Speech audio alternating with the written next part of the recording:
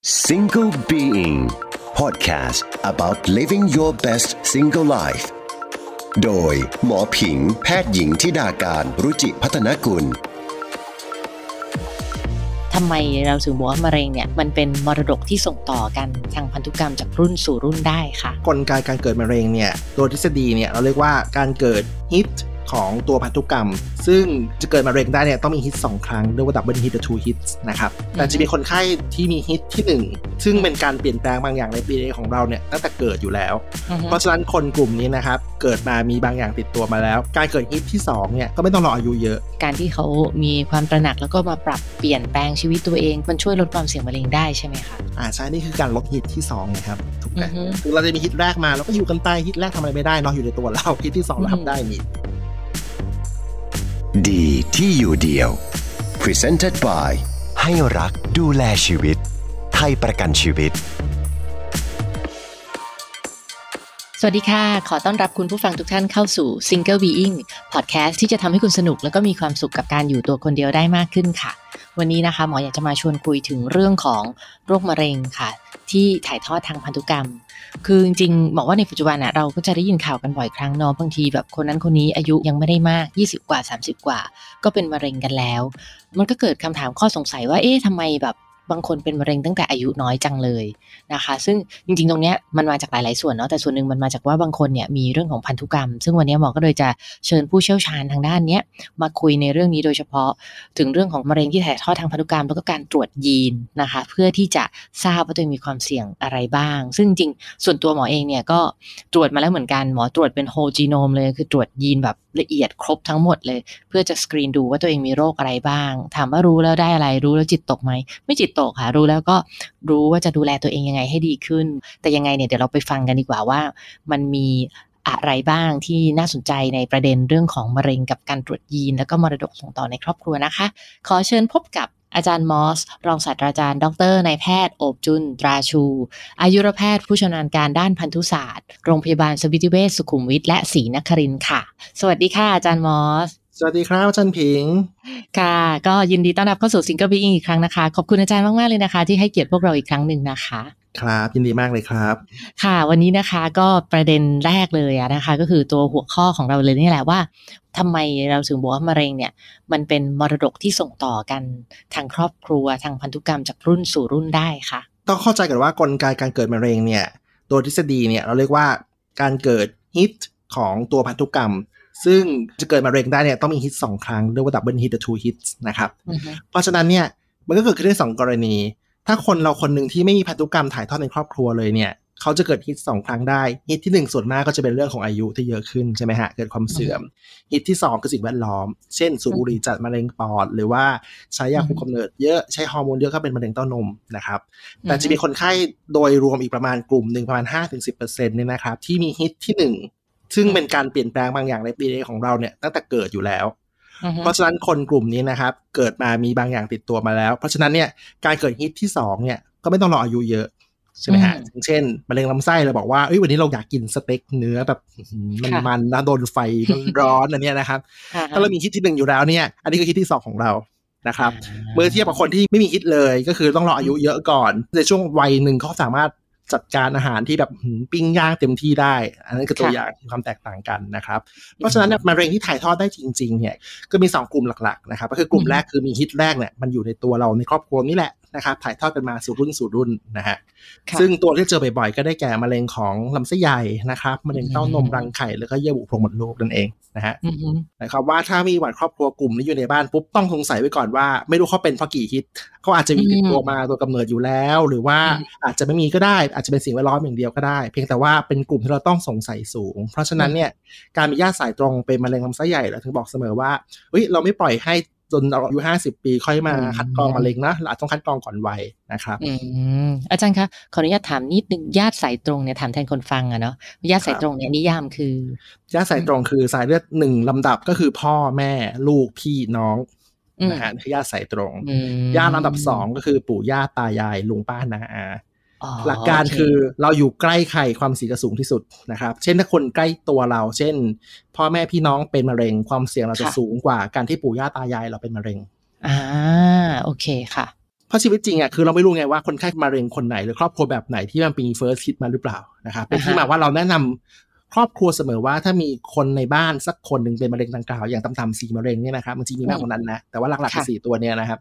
ญาติพี่น้องควรจะต้องรู้ตัวเสมอว่าความเสี่ยงเพิ่มขึ้นโดยธรรมชาตินะโดยค่าสถิติเราอาจจะมีบางอย่างติดตัวเรามาก็ได้เพราะฉะนั้นการตรวจประเมินเนี่ยถึงสำคัญที่สุดนะครับ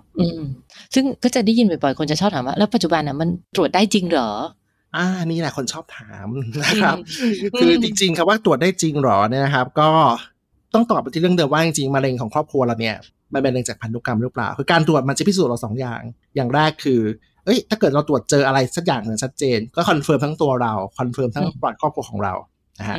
แต่กลับด้านการสมมติเรามาตรวจเราไม่เจออะไรสมมติตรวจยีนเราปกติดีนะครับก่อนจะบอกว่าไม่มีอะไรเนี่ยเราก็เทียบกับปอดครอบครัวก็ปอดครอบครัวก็ดูญาติลำดับ 2-3 ดูห่างไกลไปก็แสดงว่าคงไม่มีจริงๆแสดงว่ามะเร็งของครอบครัวเราเนี่ยเป็นการบอกว่าเทไปที่สิ่งแวดล้อมซึ่งการดูแลตัวเองมันคนละเรื่องกันเนาะเพราะว่าถ้าเกิดเป็นมะเร็งจากสิ่งแวดล้อมคือเราก็จัดการสิ่งแวดล้อมกินคลีนออกกำลังกายหลีกเลี่ยงยาบางอย่างแต่ถ้าเรากลับก้านการเราเจอมะเร็งที่อยู่ในสายเลือดในพันธุกรรมก็หมายความว่ามันสามารถเกิดเมื่อไหร่ก็ได้ในช่วงชีวิตนี้นะครับเพราะผลการตรวจมะเร็งเนี่ยเมื่อไหร่ตรวจเจอเนี่ยนะครับทุกอันเนี่ยยีนมะเร็งเนี่ยนะครับทุกตัวจะมีค่าเปอร์เซ็นต์หมดนะอย่างเช่นยีนนี้มะเร็งเต้านมแบบแองเจลิน่าโจลี่ถ้าตรวจเจอปุ๊บ BRCA1 โอกาสการเป็นมะเร็งในช่วงชีวิตนี้คือ 87.5%โอ้สูงมากเลยนะสูงมากนะครับซึ่งเวลาเราเปรียบเทียบกับผู้หญิงทั่วไปสมมติถ้าตรวจยีนปุ๊บใช่ 87.5% พร้อมเป็นวันไหนก็ได้ในช่วงชีวิตนี้แต่กลับด้านการถ้าตรวจไม่เจอเราก็ไม่ได้บอกว่าไม่เป็นนะแต่ว่าความเสี่ยงของผู้หญิงเนี่ยนะครับโอกาสเกิดมะเร็งมันมีตัวเลข 12% ติดตัวมาโดยกำเนิดอยู่แล้วแต่คือคุณไม่ได้มีฮิตที่1แต่ว่าคุณจะไปมีฮิตที่2จากไลฟ์สไตล์หรือเปล่าก็อีกเรื่องนึงใช่เช่นถ้าคุณใช้ฮอร์โมนเยอะมาตั้งแต่วัยสาวเลยอย่างฮิตของมะเร็งเต้านมนี่คนไม่ค่อยรู้นะมะเร็งเต้านมเนี่ยฮิตจริงๆคือฮอร์โมนเพศหญิงฮอร์โมนเพศหญิงมีทั้งฮอร์โมนจากภายนอกยาคุมกำเนิดยาแก้สิวเนาะแต่ฮอร์โมนภายในคืออันหนึ่งที่เราไม่ได้พูดถึงกันเลยนะครับผู้หญิงบางคนเกิดมาเป็นหญิงที่มีฮอร์โมนสูงโดยกำเนิดอยู่แล้วบางคนก็อาจจะรู้ตัวใช่ฮอร์โมนเพศหญิงสร้างจากอะไรบ้างนะครับคือสร้างจากตัวเราเองนี่แหละนะครับอันที่2ก็คือมันสร้างจากพวกเนื้อเยื่อไขมันในร่างกายเพราะฉะนั้นผู้หญิงที่รูปร่างท้วมใช่ว่าท้วมบอดี้แฟทเยอะนะบอดี้แฟทหรือว่าคุณไม่ได้อ้วนหรอกอาจจะ BMI ปกติเลยแต่ว่าเป็นผู้หญิงที่แบบดูลีนๆแต่ไม่มีกล้ามเนื้อมีแต่บอดี้แฟทล้วนอันนี้ก็เป็นความเสี่ยงเหมือนกันนะครับบอกเสมอว่านักกีฬาที่แบบกล้ามเนื้อใหญ่ๆเนี่ยนะไม่ค่อยเป็นมะเร็งเต้านมแต่หญิงสาวอรชรอ้อนแอนนี่ก็จะโอกาสเกิดง่ายขึ้นฟังแล้วต้องแบบรู้สึกอยากสร้างกล้ามเพิ่มเลยอ่ะใช่การสร้างกล้ามเนื้อเพื่อลดอิทธิพลของฮอร์โมนเพศหญิงเนี่ยมันช่วยได้นะครับค่ะทีนี้กลับมาที่เรื่องการตรวจยีนเนาะก็คือสรุปว่าการตรวจยีนเนี่ยปัจจุบันเนี่ยมันตรวจได้แล้วจริงมันไม่ใช่เรื่องแบบเพอร์เจอร์ไม่ใช่เรื่องไซไฟมันตรวจได้ทั่วไปแต่ว่าถูกต้องการตรวจยีนเนี่ย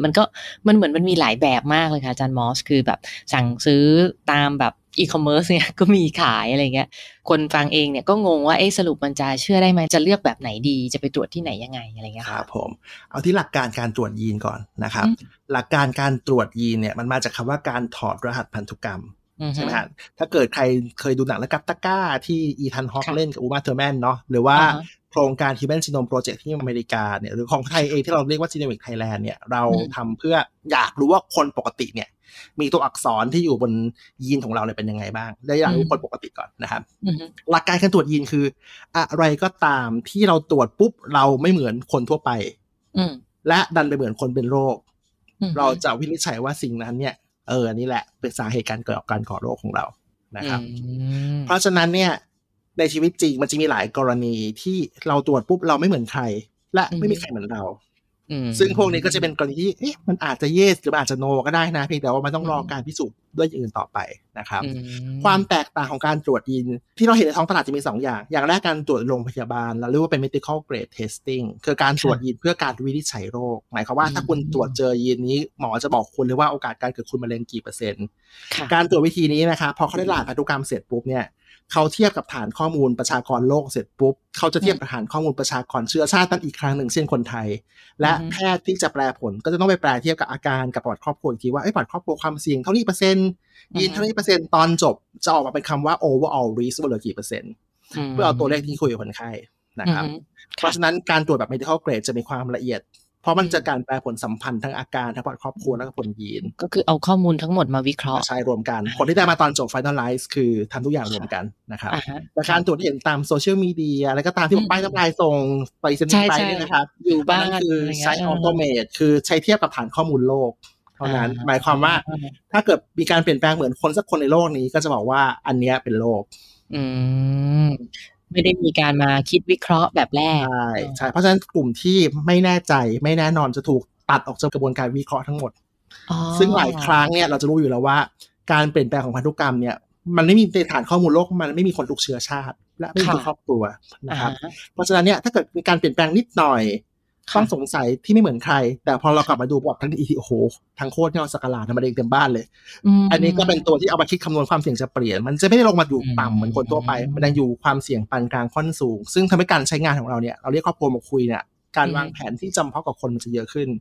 เพราะกลุ่มความเสี่ยงไม่สูงความเสี่ยงต่ำเนี่ยเราจะบอกว่าก็ตรวจมะเร็งไปคัดกรองไปตามช่วงอายุเช่น40 ปีแมมโมแกรม50 ปี2 กล้องใช่ไหมครับแต่กลุ่มที่ประวัติดูแข็งแกร่งมากเลยนะแล้วก็บวกกับยีนบางอย่างต้องสงสัยอีกเนี่ยบางทีเราจะเรียกญาติมาทำแต่อายุ20 2 กล้องลำไส้อายุ30เริ่มแมมโมแกรมเป็นต้นนะฮะค่ะเคยได้ยินบางคนบอกว่าไม่รู้จะตรวจทำไมคือจริงๆนับก็คิดแล้วว่าสงสัยจะมีความเสี่ยงมะเร็งนี้แหละเพราะว่าในตระกูลก็เป็นหลายคนแต่ถามว่าตรวจไปแล้วจะได้อะไรอะไรอย่างเงี้ยค่ะอาจารย์มอสมองเรื่องนี้ว่ายังไงคะกลับมาเหมือนเดิมนะครับว่า1คือการตรวจยีนข้อมูลที่เราได้เราไม่ได้แค่ว่ายีนเป็นบวกกับยีนเป็นลบเราได้โอกาสการเกิดมะเร็งจากยีนนั้นๆในช่วงชีวิตนะครับแล้วก็ที่สำคัญคือถ้าเป็นมะเร็งที่ถูกคอนเฟิร์มว่าพันธุกรรมจริงๆเนี่ยนะครับ1ยีนไม่เคยเกิดมะเร็งเดียวมาเป็นแพ็กเกจอย่างเช่นตรวจยีนมะเร็ง BRCA1 ของแองเจลิน่าโจลี่เจอเนี่ยหมอก็จะบอกว่ามะเร็งเต้านม 87.5% ค่ะคุณจะป้องกันอย่างไรมีให้เลือกระหว่างแมมโมแกรมตลอดชีพกับผ่าตัดศัลยกรรมตกแต่งเต้านมใหม่ใส่ซิลิโคนให้เรียบร้อยสวยงามนะครับหรือมะเร็งรังไข่ในยีนเดียวกันเห็นไหมเต้านม87รังไข่ล่อเข้ามา 45-50%ก็ต้องมาตกลงกันแล้วว่าพอเราหลัง40 ปีเราเข้าใกล้วัยทองเราจะเก็บมันได้ดีไหมหรืออยู่เป็นเพื่อนกันต่อไปอยู่ด้วยความหวาดระแวงนี่คือตัวอย่างนะครับแล้วถ้าเกณฑ์หลักๆก็เนี่ยเต้านมกับรังไข่ผู้ชายในบ้านเดียวกันก็ต่อมลูกหมากแล้วก็พวกมะเร็งตับอ่อนซึ่งตับอ่อนต้องยอมรับว่าตรวจยากมากนะเราอัลตราซาวด์ประจำปีไม่เห็นไม่ได้บอกว่าไม่มีนะก่อนจะรู้ก็สายไปละใช่มะเร็งตับอ่อนโรคลามเร็วและอันตรายเพราะฉะนั้นกลุ่มที่มียีนมะเร็งตับอ่อนเราสกรีนคนไข้ด้วยการทำ CT หรือ MRI เลยด้วยซ้ำโอเคมันเปลี่ยนวิธีคิดของแพทย์ที่ดูแลด้วยเข้าใจค่ะก็คือเปลี่ยนวิธีการตรวจแทนที่เราจะตรวจตามสแตนดาร์ดตามมาตรฐานทั่วๆไปตามไกด์ไลน์ทั่วๆไปเนี่ยในเมื่อเรารู้แล้วว่าเขามีฮิตที่1แล้วเราก็ตรวจให้มันเข้มข้นขึ้นกว่าเดิมใช่ไหมคะนะครับเพราะฉะนั้นฮิตนี้เราก็สามารถที่จะเลือกวิธีจำเพาะกับตัวของเรามากที่สุดได้อันนี้คือประโยชน์ของตัวเรานะฮะ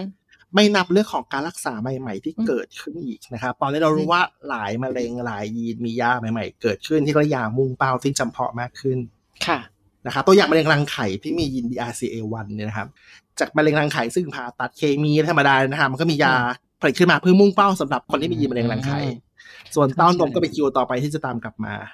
ก็คือมันนำไปสู่การรักษาที่เฉพาะเจาะจงเหมือนกับช่วยบอกว่าเอ๊ะจะรักษาด้วยวิธีไหนดีใช่ไหมคะใช่แล้วครับทั้งการรักษาทั้งการคัดกรองมันเปลี่ยนแปลงว่าอายุที่เริ่มคัดกรองคือเมื่อไหร่งั้นกลุ่มที่มียีนมะเร็งเต้านมเราไม่รออายุ40-20แล้วก็พบแพทย์แล้วนะฮะหรือว่าลำไส้แล้วก็20 ปีเหมือนกันเราเจอบางยีนที่รุนแรงมากยังมีลำไส้บางยีนความเสี่ยง 99.9% น่ะโตก็เป็นแน่อันนั้นคือเราเจอเด็กวัยรุ่นเลย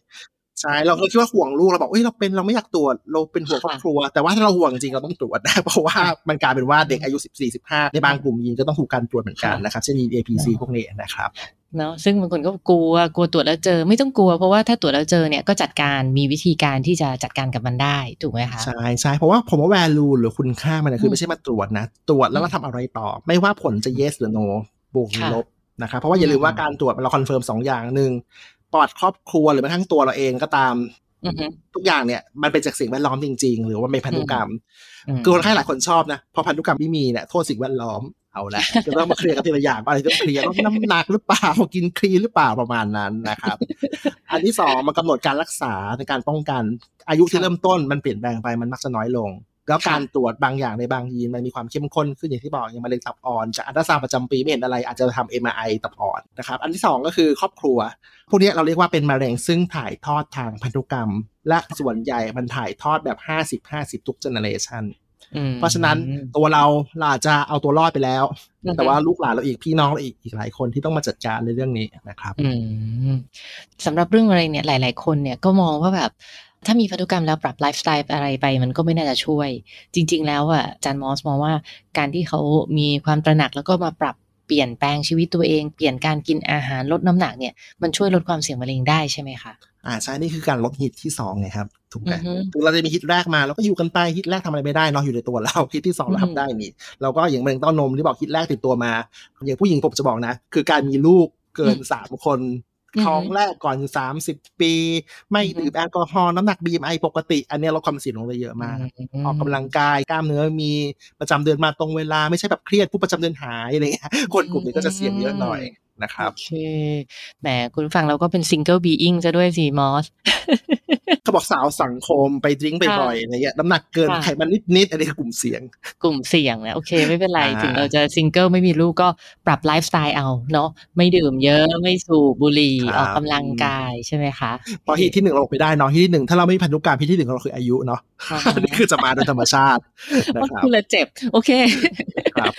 สรุปว่ามะเร็งเนี่ยนะคะก็เป็นมรดกทางพันธุกรรมที่ส่งต่อกันได้แหละแต่ถ้าใครอยากรู้ว่าตัวเองได้รับมรดกอะไรมาจากที่บ้านบ้างก็ไปตรวจยีนได้นะคะแต่ว่าก็อย่างที่อาจารย์มอสบอกก็คือเลือกตรวจนะคะกับที่เชื่อถือได้ตรวจกับแพทย์นะคะเป็น medical grade แล้วก็เพื่อที่จะได้ข้อมูลในการวิเคราะห์ที่ถูกต้องครบถ้วนในทุกๆด้านนะคะครับใช่ครับค่ะก็วันนี้นะคะหวังว่าคุณผู้ฟังจะได้รับคำตอบมากมายจากอาจารย์มอสนะคะในประเด็นนี้นะคะแล้วก็ได้ความรู้ในการไปดูแลตัวเองต่อค่ะต้องขอบพระคุณนะคะอาจารย์มอสผู้ช่วยศาสตราจารย์ดร.นายแพทย์โอบจุลตราชูค่ะสวัสดีค่ะอาจารย์ครับสวัสดีครับใครชอบเนื้อหาของพอดแคสต์ EP นี้นะคะฝากกดไลค์นะคะแล้วก็จะเป็นประโยชน์กับคนที่คุณรักมากๆเลยนะคะเพียงแค่คุณกดแชร์พอดแคสต์เนี้ยไปให้คนที่คุณรักได้ฟังให้รักดูแลชีวิตพวกเราทุกคนค่ะวันนี้หมอลาไปแล้วนะคะขอบคุณคุณผู้ฟังมากๆที่ติดตามฟัง Single Being กันมาโดยตลอดค่ะอย่าลืมนะคะกด subscribe กดกระดิ่งกด follow ด้วยค่ะสวัสดีค่ะ Single Being Podcast about living your best single life โดยหมอผิงแพทย์หญิงธิดาการรุจิพัฒนกุลดีที่อยู่เดียว Presented by ให้รักดูแลชีวิตไทยประกันชีวิต